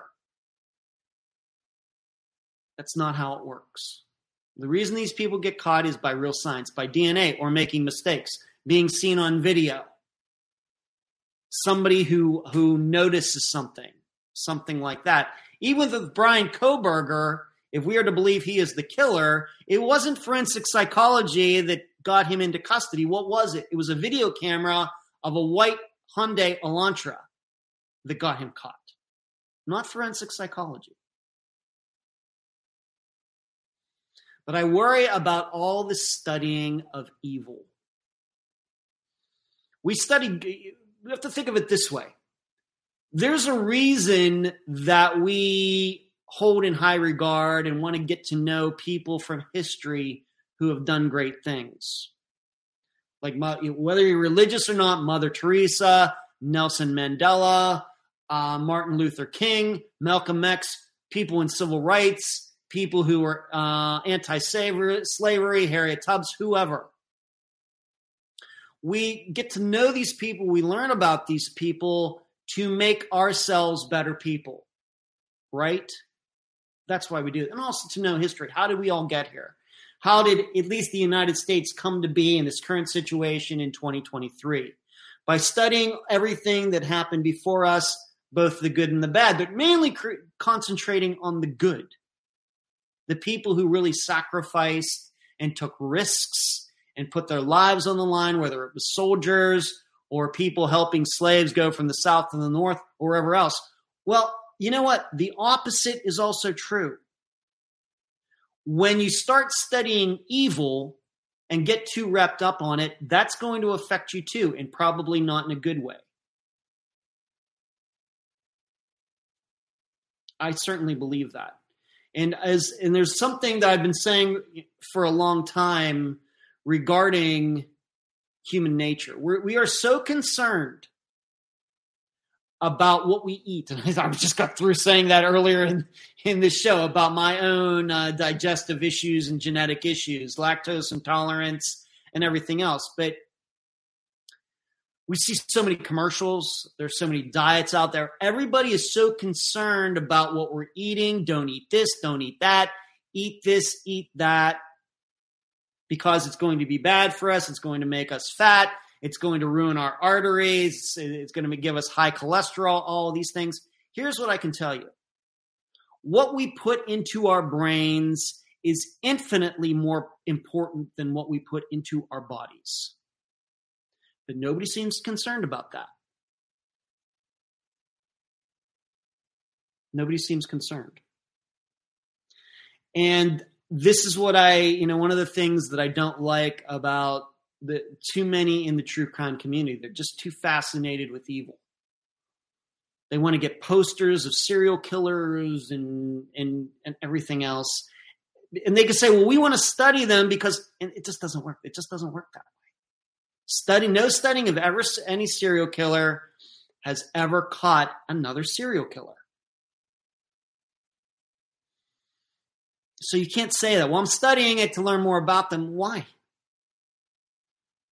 doesn't work. And this is more, as I think you've figured out by now, is that we as humans are the most dangerous animals on the planet. We are capable of the greatest goods. We are also capable of the greatest evils. And that's why we have to watch what we put into our brains, because that's where it all comes from. This is what I think of when I think about Brian Kohberger and being a student of Catherine Ramsland, who's written 68 books and has made a name for herself being around evil. I worry about it. I think about it. I wonder what it does to people's minds. I really do. So that's really all I have to say, about it right now. I think anything else would be speculation. If he in fact did this, could be multiple reasons, and nobody knows. Could as I'm not even going to get into it. Things have been said. Well, the vegan restaurant and this and that. Did he go to a party? Nobody knows. Nobody knows. Will we eventually find out? Hopefully.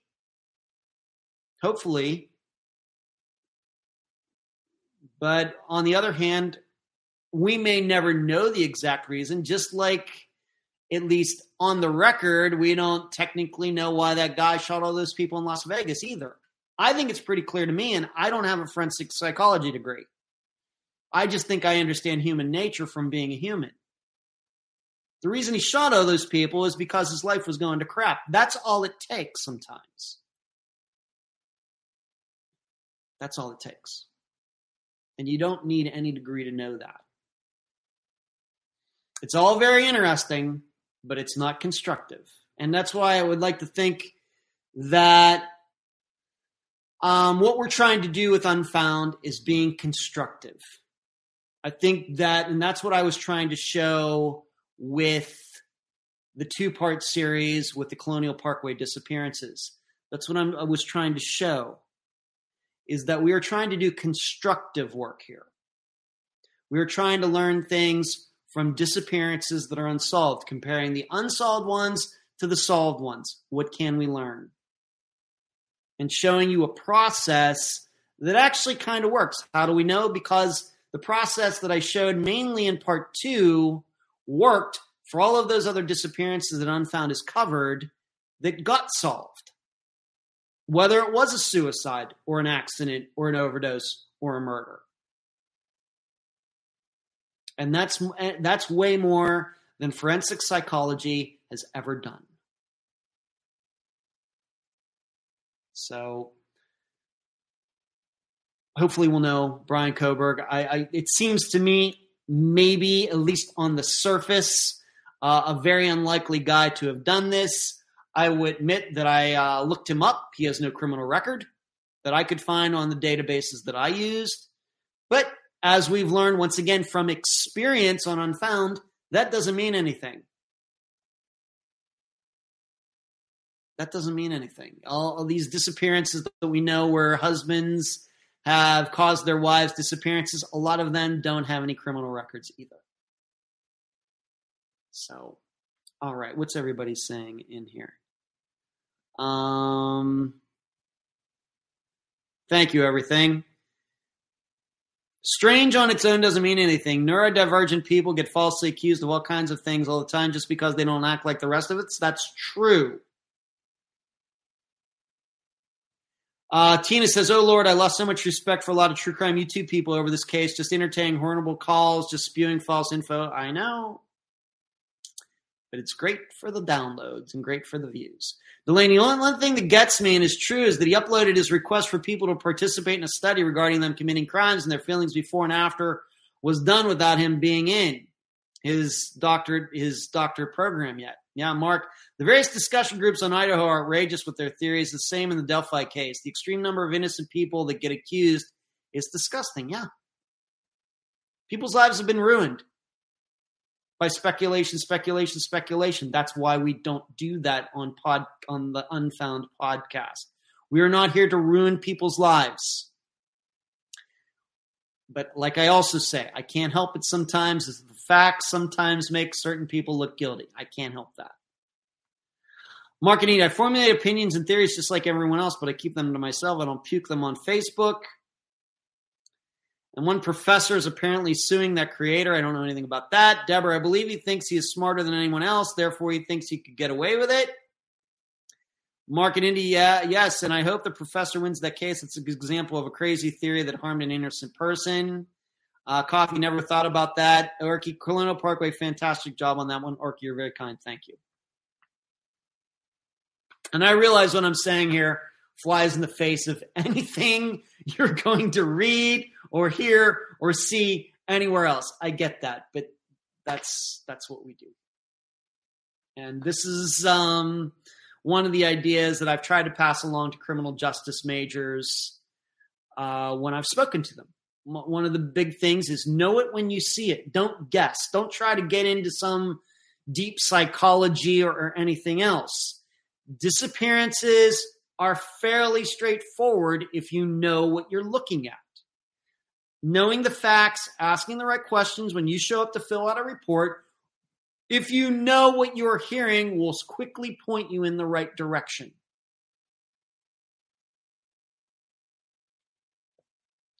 Ed, in the I just woke up and she was gone story sometimes doesn't even them a criminal record either. I know it, Delaney.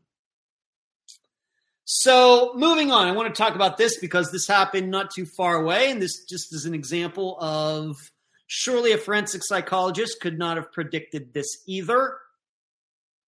2 Florida men killed each other in a deadly shootout at their shared business. The shooting occurred Thursday afternoon at their business located in Lakeland, Florida, which is about an hour that direction. While the Polk County Sheriff's Office did not release the name of the business, a Google search shows service on site of Central Florida, an automotive service business at the address. The business partners, 31-year-old Akito Bennett and 39-year-old Xavier Figueroa, shot each other. According to the Polk County Sheriff's Office, Bennett reportedly died at the scene of the shooting, while Figueroa attempted to leave the business in his truck, but he died later from the gunshot industry. This was an avoidable tragedy stemming from a disagreement between business partners. We all have an obligation to our friends, our family, and our society at large to talk things out instead of turning to violence. These men would still be alive today, and their families would not be grieving had they been able to work out their differences civilly. Now, the reason I'm even talking about this is because being in business with somebody else is just like being married. It's the same thing. You have contracts. If somebody is not doing a very good on part of their job, then you can get out of that contract and sue that person, buy that person out, take that person to court. And likewise in marriages, if somebody isn't doing their part, if somebody's cheating or whatever, you can get a divorce. But this just shows you how quickly things can go badly. Probably, I'm going to guess, something that had been building for a while. But what I also know is surely when this Bennett guy and this Figueroa guy got in business together, they never thought that they would end up shooting each other. This is the problem we have in so many disappearances where the police ignore the most obvious suspect. Because what do they think? Well, surely the guy wouldn't have caused his wife to disappear. I mean, we've never had any domestic violence calls here. The guy doesn't have a criminal record. They would look at them smiling on social media just a few days before she went missing. Surely the guy didn't kill the wife. But then we have these 2 guys who shot each other to death. I just wonder how that happened. One must have drawn a gun and maybe the other one tried to draw his. I guess they both had guns at the same time. I guess that's common in Florida. But in police world, if they were to look at this and if things weren't so obvious, they might be thinking, well, surely Bennett didn't kill Figueroa and Figueroa surely didn't kill Bennett. That's how messed up police get disappearances. This just shows how quickly these things can happen. This is not something that was planned. And this is what I've been saying, that when we have people who know each other this well, I think most of the time we have to go to the idea that these disappearances, where we're talking about Rosemary Rapp, Angela Green, you've heard me name these missing missing women's names over and over and over in the last few years. But I'm inclined to believe that in most of the situations, these things were not planned. They were exactly like what I'm reading in this story. Spur of the moment thing, and instead of both the man and woman, the husband and wife getting injured, only one of them gets injured to the point of being murdered, and then there's a cover-up. This is how quickly it can happen.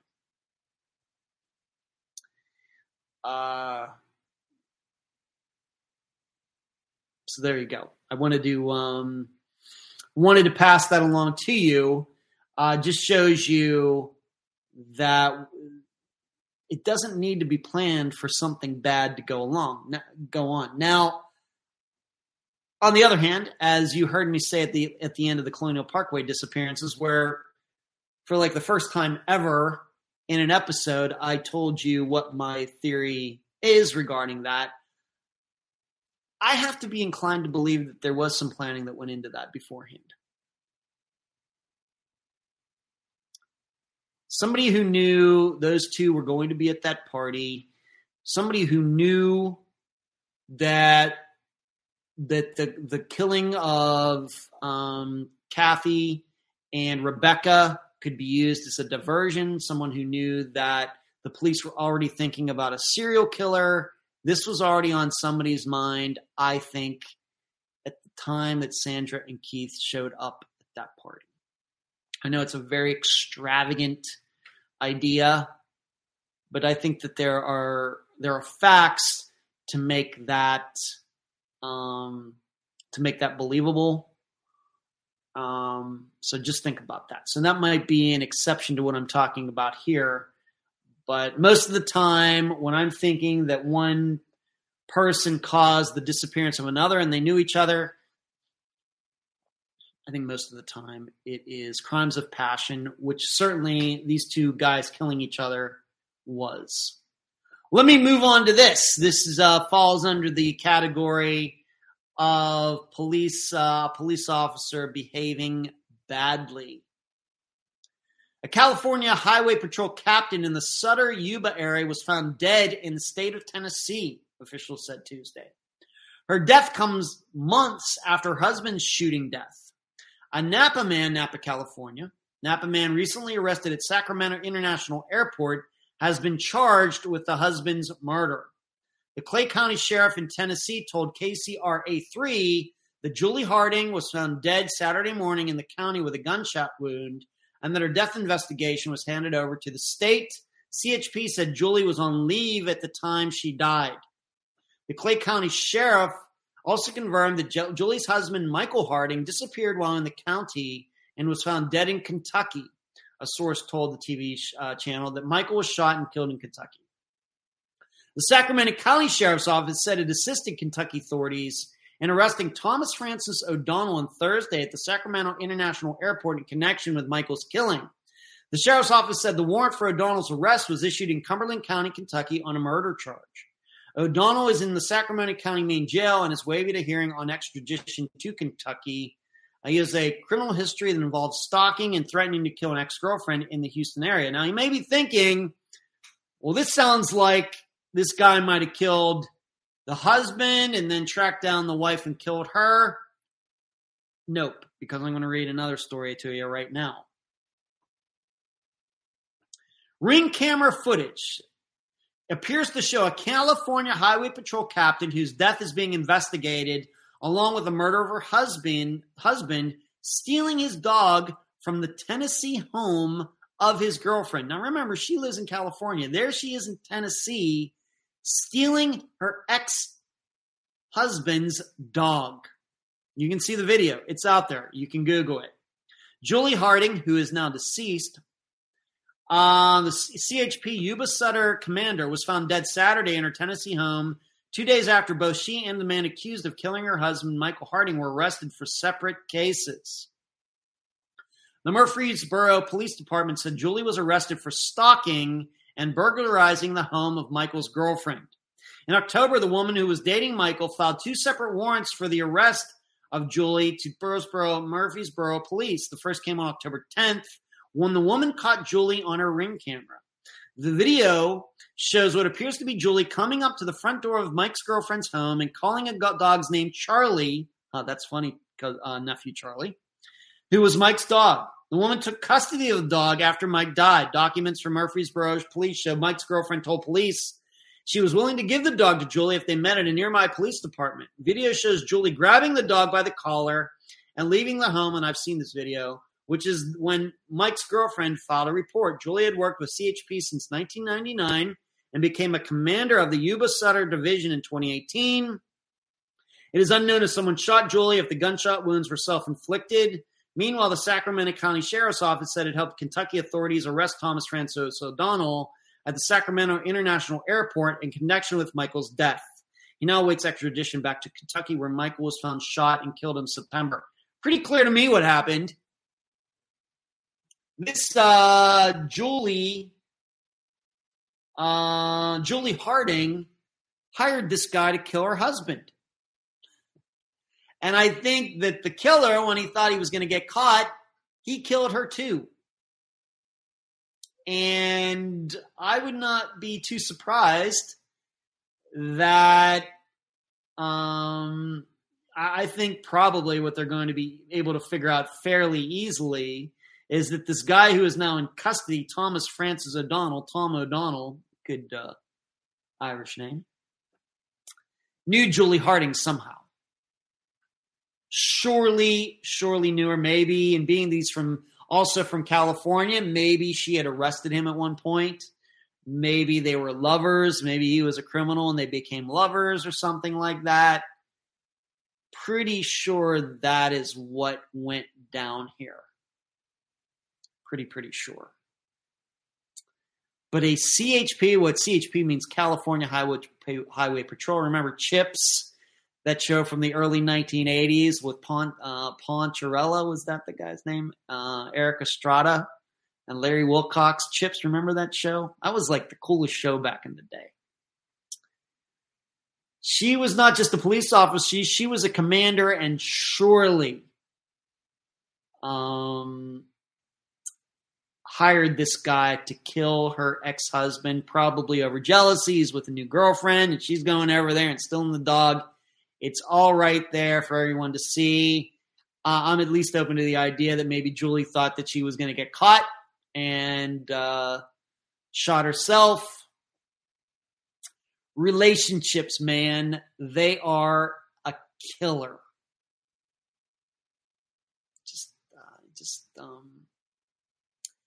What does get into people's heads?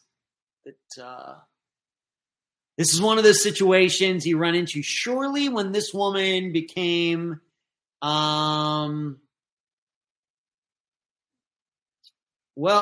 saying, I'm so excited because this was my first time catching a live. If I get too talkative, feel free to tell me to shut it. Well, Tina, we're almost done, so you can talk as much as you want, but we're going to be done in 10 minutes. But you just keep it nice, and sure you'll keep an eye on you. But we got no problem with people that want to type stuff.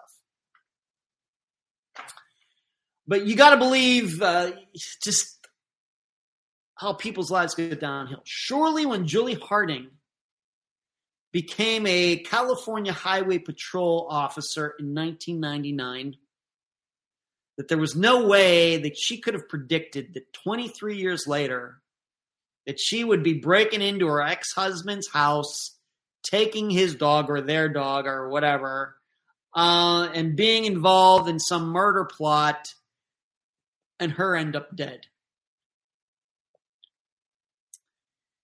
Just hard to imagine, but it happens. Just like I said in the previous, those two guys, they could have gone into business with anybody, or they didn't have to go into business with anybody at all. They could have just been independent contractors or had their own business or whatever else. Two guys decide to own a business together, and before you know it, they're shooting each other. And then here, a woman who is in a profession who should know better put herself right in the middle of this murder plot. And I am certainly inclined to believe that she had everything to do with her ex-husband's murder. Just crazy. But this is just can never... It's one of those things you can never underestimate anybody. Just don't know the lengths that people will go to when they're emotionally distraught, when they're stressed, when they're desperate, they're jealous, they're envy. You can never rule out anything. And I don't need to be a forensic psychologist to know that. So you can look that story up. I'm guessing eventually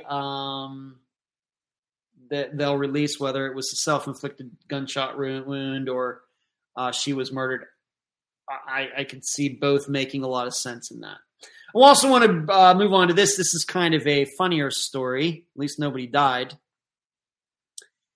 I was going to read this story last week, but ran out of time. Baby Jesus. A baby Jesus stolen from a nativity scene in Fort Worth, Texas, has been returned days after a suspect swiped the figure from its manger. The male suspect stole baby Jesus from the nativity scene on display at Sundance Square in downtown Fort Worth on December 17th at 2 a.m.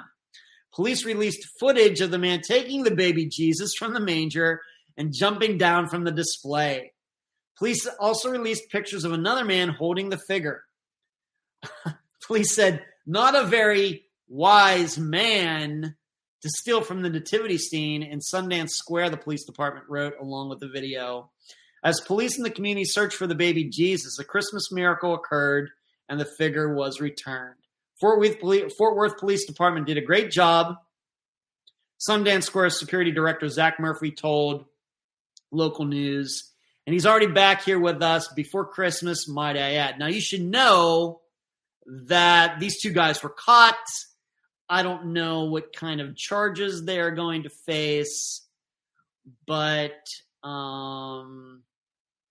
this is, by the way, this is a thing. You know where I'm going with this. You might not know this, but this is actually a thing. There is a Wikipedia page devoted to people stealing baby Jesus's or Jesus. Is it Jesus's or Jesus? I don't know. Baby Jesus's from nativity scenes. It has its own Wikipedia page if you would like to check it out. Yeah, you know, how big of a penalty should these two guys get? I don't know. At least the baby Jesus was returned. Seems like more of a prank than anything. Maybe, dare I say, something that a younger Ed Densel might have done back in the day. No, he never sold a baby Jesus. But like I said, I've stated many times, I was more of a mischievous guy as a kid than actually technically a lawbreaker. I love a good mischievous caper as much as anybody. And I certainly pulled a few off back in the day. No shoplifting or anything like that. I don't want to get crazy like that, but just mischievous stuff. And this kind of reminds me of that. And as I write in my notes here, and I'm not even inclined to believe that it's Satanists or atheists who are doing this. Maybe just drunk people or something. But it would seem to make sense. Well, baby Jesuses are getting stolen during the Christmas season. It must be people who want Christmas to go away and everything. And I'm not convinced of that at all. But there are a lot of stories out there like this, to the point that there is its own Wikipedia page. Who would have thunk it? There's one more story I'm not going to have a chance to get to. Kind of the same thing. New Jersey woman is accused of fatally shooting her husband on Christmas Day. And Mary Lou Wigglesworth, which is a great last name, shot David Wigglesworth in, where was this? Mays Landing in Atlantic County. I didn't even get to see what the state is. But lots of people out there who know each other killing each other. Very sad. But as the FBI has done studies, 80% of the time, that's what the crime is. People who know each other committing violence against each other. Tina says, now I know the schedule. Yeah, 9 p.m. Eastern every Monday night, Tina. Drew, I heard about the stolen Jesus story all the way over here. Did you? That's funny. Happens all the time, Delane says. 10 Hail Marys for them. Yeah, Deborah says that's funny. Delane, it happens here at least once during Christmas every year. And Delane also says, kind of like stealing school mascots. Yeah, but those things are school mascots are sometimes living animals or something, which is kind of scary.